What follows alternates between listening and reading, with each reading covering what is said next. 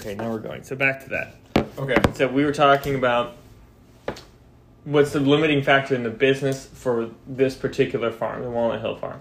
And I said land, space, size. So we have 12 acres only.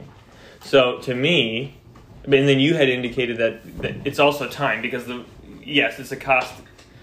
What's that called? It's a variable rate model. So the more production you put out, the more time is required. But I also think scalability has to, depending on your goals for your production, has to be there too. Yes. Because like we want to rotationally graze the cattle, right, and sustain that. So that means I can only have so much space because of the forage. But if you can't be profitable on one cow, are you going to be profitable on 20 cows? If I had more space, potentially, right? Potentially. Because the life cycle of the cow is the defining factor, I think, which is the time-based unit, right? So 2 years of a cow. So let's say it takes 2 years to grow a cow to market, a steer, we'll just call it. Mm-hmm. That takes 2 years. So you have to have a cow ready every year, so you have to be able to sustain twice as many cows then.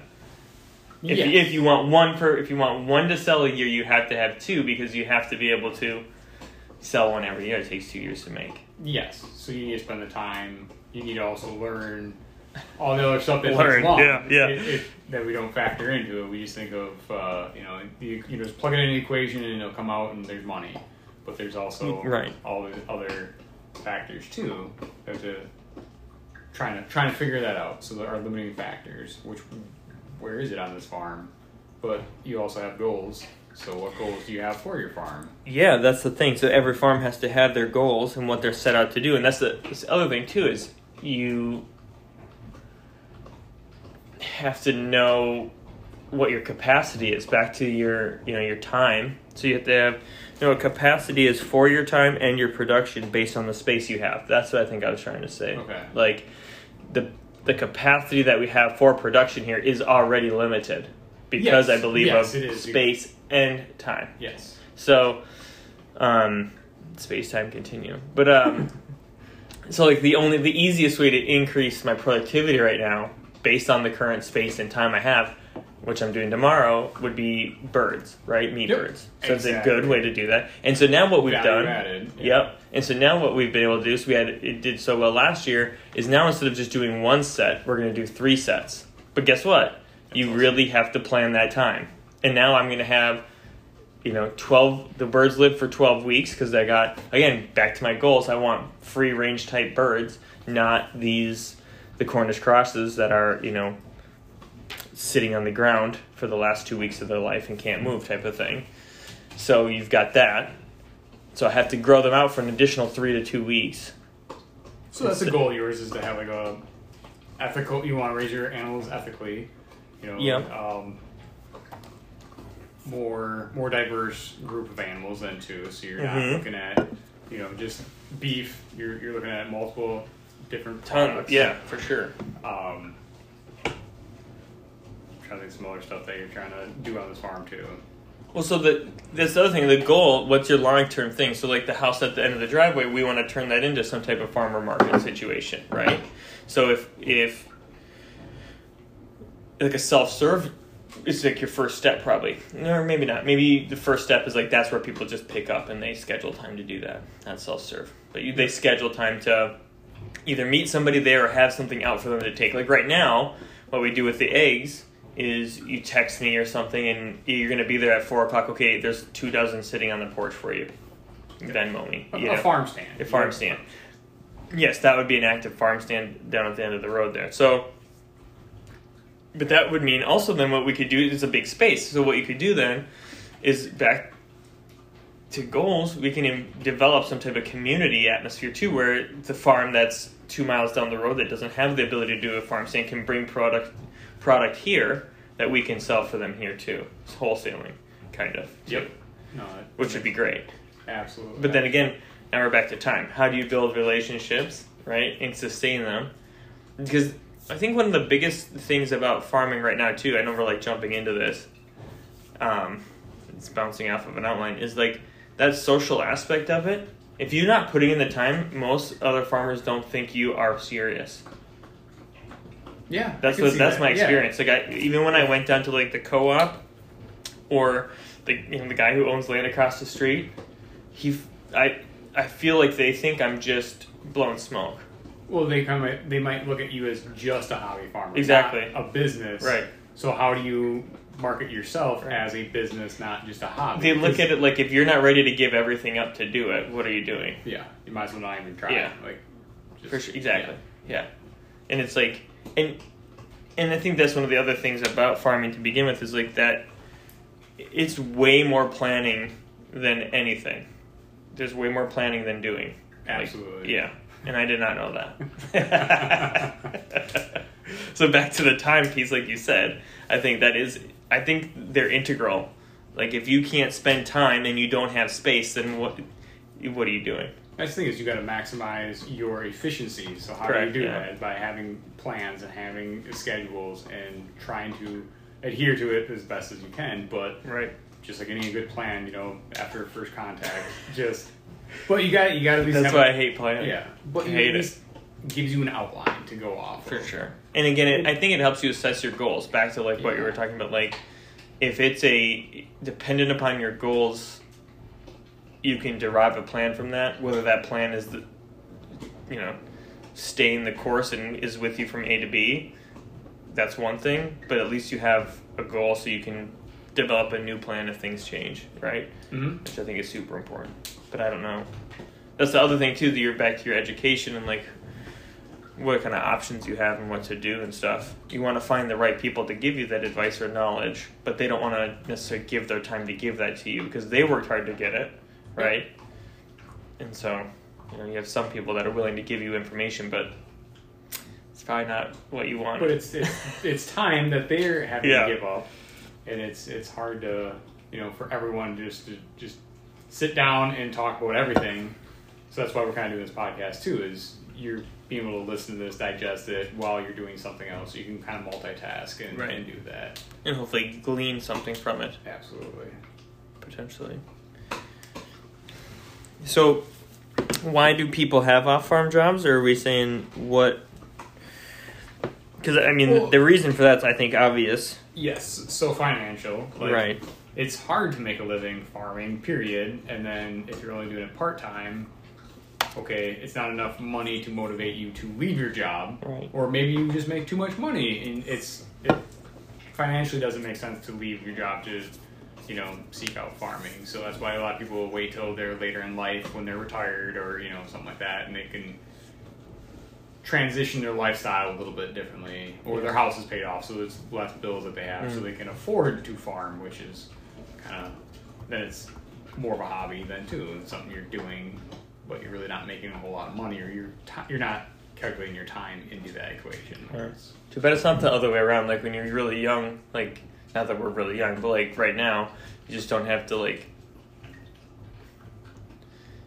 you don't have to have the off-farm job, and then when you get older, you can't do the work as much, so then you have to do the off-farm Well, it's job. like that time, capital, and knowledge. It's like you might have a lot of capital when you're young, but you don't have the knowledge, and you have a lot of time, but But as soon as you start gaining that knowledge, then your time kind of is crunched, and then that's a good way to put it, because you're right. So the time and capital are in excess when you're older. Yeah. So all that stuff is in excess when you get older. Mm-hmm. None of it's now, except that maybe the physical capabilities are on the now. So that's another equation too. Is okay, do the tougher jobs now so that you're paying dividends down the road. Right. You can't be, or when you hire someone, or when you could afford someone to do the job. That too.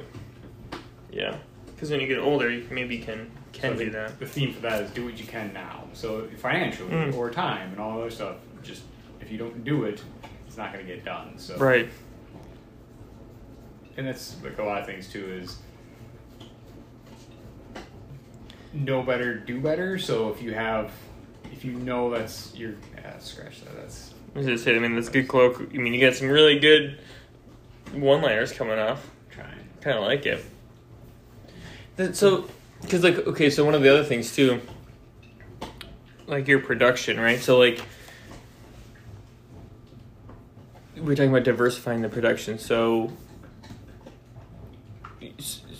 So what's the goal? I mean, I keep coming back to these goals. Increasing your diversity. What's the common goal in farming?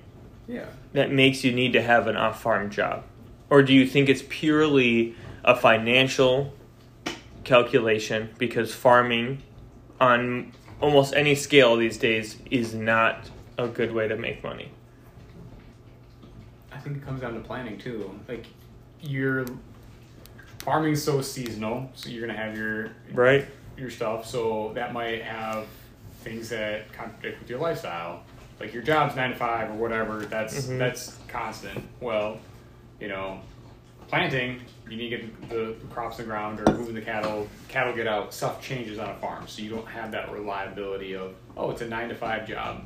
So that might that make your days longer or impact your family time because you're having to devote more time elsewhere after you got done working. So I think that's a common problem with a lot of people is when they're done working their job, then they come home and do their farming, but it's seasonal. So parts of the year it's gonna be really, really, like you have no family time because you're spending all on the farm, and then sometimes it's you have more time because everything's going smoothly, or the chickens are in the freezer, your beef are in the freezer, so you have time to December to relax.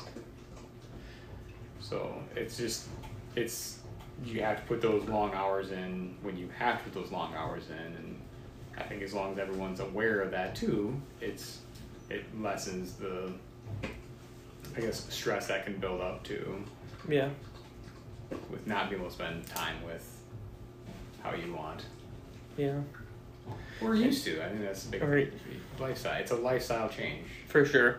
I think too with you're talking about spending time and stuff too. I think it is difficult, especially in I think up in the upper Midwest too, because we have so little time frames to do stuff. Yeah. I guess I don't know much about stuff. I don't know much about farming, period. Let's just get that out of the way. But I definitely don't know anything about farming in the southern states, or even western. What is that like, and what do they have to contend with? Their seasons are probably a little bit different, but maybe they have a more consistent, way of larger gaps. You mean like budgeting their time, gotcha. Like in the Midwest, it's sun's out, we're working, but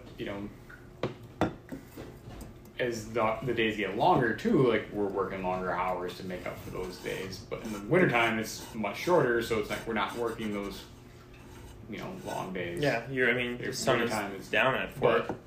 Where it's warmer out and the daylight's more regular, they're just putting those extra hours in each day the whole year versus So, but I don't know, this is where we can have people give us their feedback. How do they manage their time in warmer climates but they also have drought to worry about too, where we don't have that. It's bad anyway. Big factor here. Yeah. So if we were talking about kind of time as a resource, space as a resource, and obviously your production is based on that stuff too. Do you think that? So we talked a little bit about financial. That's why people have the off-job farm. Do you think most of these smaller? I feel like we should just focus on smaller farms as a topic, just because I feel first of all, I'm very passionate about that. I think hyper local market is the way to go. Yeah, personally. And I feel like people our age too, or lifestyle, we're getting into it much more. Yeah. And especially with COVID, I feel that's been a huge contributor to that. Everybody wants their own chickens and all kinds of crap. You can't even find birds, barely. So people are trying to, I think, integrate farming into their daily lives and provide for their families without having to rely on, the whole industrial farming system as much. And from a conventional perspective. So they're doing it more for self-sustaining than sustainability. So I mean, it contributes to financial, though, because if you can sustain it... Yeah, well, if you can save the money, then you're not having to buy it. Or at least, like, the cost incurred is much less. I mean, even my meat birds, I think I'm paying $1 something a bird. And it's going to take me 12 weeks to have... I mean, I obviously have to butcher them, and I have to feed them, and I have to give them time for 12 weeks. But if that's giving up a Netflix show a night... Yeah. I mean, you have time, like that's the thing. Yeah, you can definitely. But if you're selling it, then you have to calculate that time then to that. Yeah. To that. Well, yeah. So, like, what's the wholesale cost of the bird, right? So, like, I think we come up with like something like $4.50 a pound just to make our money back, or something like that, or $4 a pound to make just to cover our expenses of the feed, because of course we're doing the certified organic feed, and we depreciated some of the materials that we use, like the chicken tractors that I built, into that cost. Nope. And so, time. But if for yourself, the time's not as big of a factor. Not as valuable, but when you come into the business side of things, that is a big factor. So it's kind of calculating that into your, it's a hobby or is it a business? Because I think that's where some people are like, oh, I can just do it for fun. Like, that's fine, but then you're not paying yourself what you are due, and you're just kind of, it's floating. It's just paying the bill, or bare minimum bills. And I think that's one of the hardest. And if you enjoy doing that, if that's like a lifestyle, sure, it's no different than buying a mountain bike or something like that, where that's really never going to pay itself off for doing it, but that's your hobby, so you can invest in that. Same thing. The return on investment on a mountain bike would be, better health, right? Mental and physical, I would say. That kind of stuff. And same with like farming could be looked at in that way too. Obviously health, your food is going to be, we could argue it's cleaner, it's less processed, so you have a better knowledge of where it's coming from. So there's physical and mental right there. But the one thing with that is that people need to diversify their products, right? Or at least we believe they have to. So everybody is doing this hobby farm thing and they want to have all the products. Like I want to have chickens, and I've got cows, and I got pigs. And I was like even talking about getting some sheep. And I've had goats, and so it's like once you start to diversify all of that, then you become your own little like sustainability thing. But if we were talking about coming together as like a hyper local community farmers market, I only have to do one thing, and my neighbor can do the other thing, and then the neighbor down the road can do the other thing. Exactly, and then we can increase the efficiency based on the space, because instead of having, let's say I only have the 12 acres, the cows maybe aren't a good fit. Instead, maybe I've got tons of chickens. And then the neighbor who's got 100 acres down the road, or 50 or whatever, is doing the beef. Yep. Right? And then the neighbor down the road is doing pigs. And so we can come together and we can sell to each other while feeding our own families and also selling to the community surrounding us. Yeah. Right? More of a cooperative model of that. But that's the hard part when you have to have off-farm jobs and stuff. I think people really get into this like it's a hobby, so they want it to be fun. Yep. Instead of purpose-driven, which is fine. Again, that's people fine. Can do whatever they want, right? Obviously.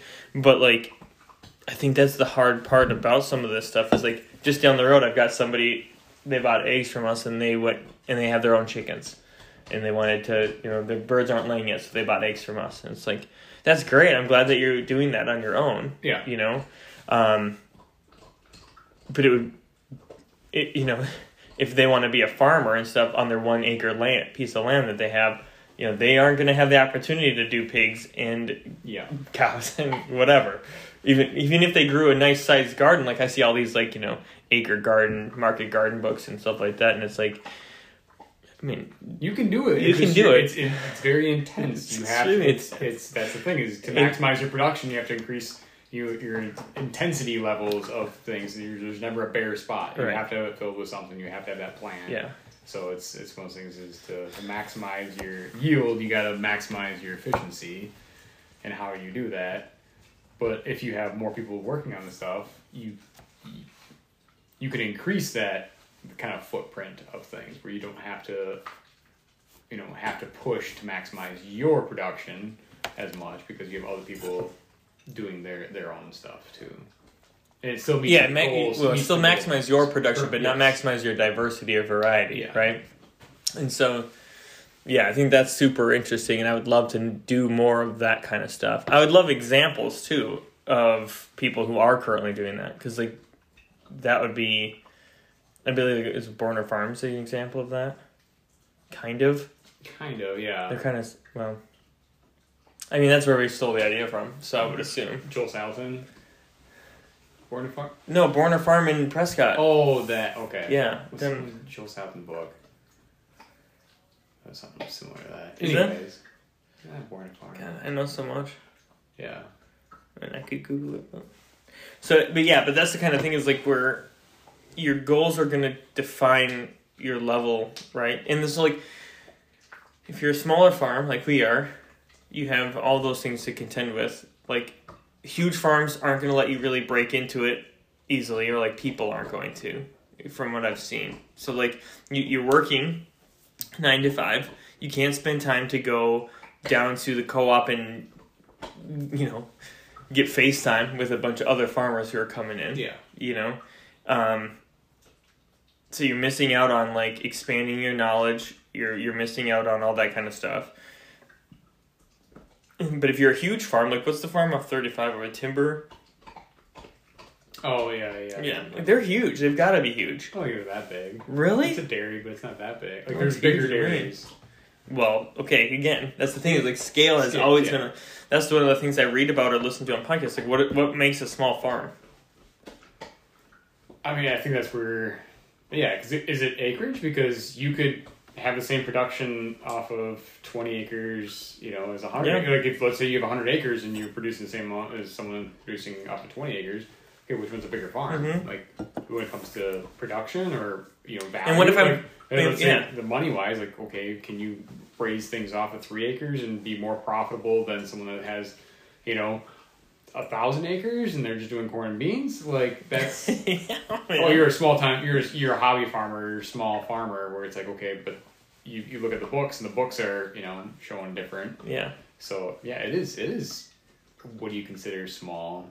I think it comes down to, like, employees. Like, okay, maybe like if you're hiring people, then you're bigger. You're bigger. Like, yeah. you hire 40 people, that's a lot bigger than... If you hire 4 people, I feel like that's a lot. Even, that's a lot bigger than just a hobby farm. Because a hobby farm, you're not hiring people. Or like seeking consultants or something like that, I feel like. I don't know. I think it comes down to employees. Like, if you have less than 2... Just it comes down to just that, you think? I think so. Like, size isn't everything, so... I mean, but can't you run a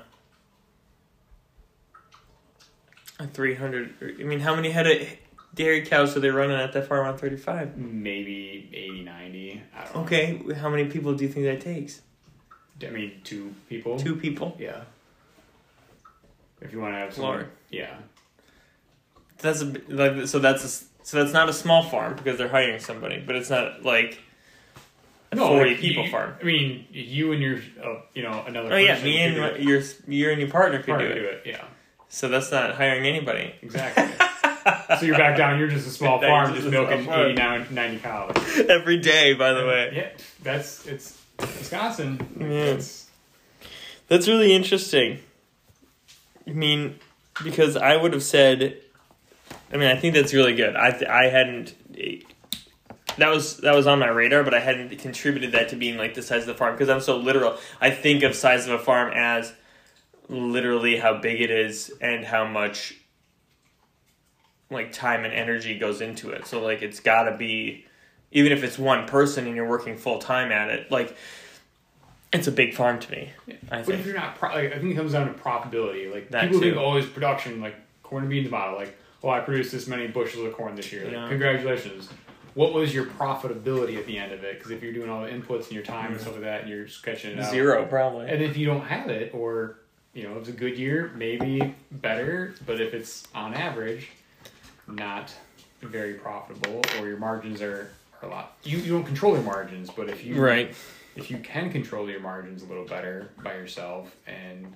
But then we get into the whole conventional farming model of controlling your margins, controlling your... I mean, I'm not saying like, never mind, that was silly, because everyone's controlling their margins as much as possible, whether you're doing it conventionally or not. Yeah. But I think when you own more of the production, so you raise your cow from here and you sell it right down the end of the road. Yeah. You own the whole production pretty much, other than the butchering, unless you have. Unless you're doing that, unless you're doing that, but then you can't sell it legally. Legally, yeah. So unless you have a USDA inspected facility on property. Yes. Which then I'd consider you being a large farm. I was thinking about that too, like from a dairy perspective, what would it take to get USDA certified? Like production? Like to actually sign off on it? Yeah. It'd be but if that's your goal, like... Well, yeah. But let's just say it cost $80,000 to have... In one shot or every year? No, one shot. One shot. That's not... Okay. But how many gallons of milk, yogurt, sour cream, cheese are you going to have to produce to pay that off if you're only milking 80 grand? Three cows. Okay, well, we'd go more than three, but yeah, I know what you're saying. If your land's your limiting factor, if you think of that, you can't raise 120 cows on 12 acres. That's a good point. But so I think we're arriving at like why you have an off-farm job is I personally think it's purely a financial decision that people make. Yeah. Because most of those people, and this could be different from what I've read in the past couple of years because of COVID, but most of those people were in farming their whole life, and then the farm's not able to sustain them, so they have to work. I wouldn't say that for everyone. I know, I said most. Oh, most. I think, they've either had the farm or inherited. Or those are the sob stories I hear on, like, the emails I get about such and such farmer down in Iowa or Missouri or wherever. And, and so maybe that's not true. Again, that's like a media situation probably where I'm like, I don't know anybody that's like, I don't have to do anything other than this because I make so much money doing it, and that's it. I mean, I don't even know if that timber guy off the F-35 doesn't have to do anything else. I bet he has to work. I bet he has to work. Yep. See? So you're still running an 80, 90 head. That's what I'm saying. And I bet farm, but I bet you 20 years ago he didn't have to work. Probably not. Yeah, so that's what I'm saying. So like someone in that, on the farm didn't have to work. Sure, his dad or uncle or something like that. Yeah. And I don't want to be gender specific, but their dad or uncle. I think we gotta go. Okay. For kids. Oh gosh. All right. I think this was good.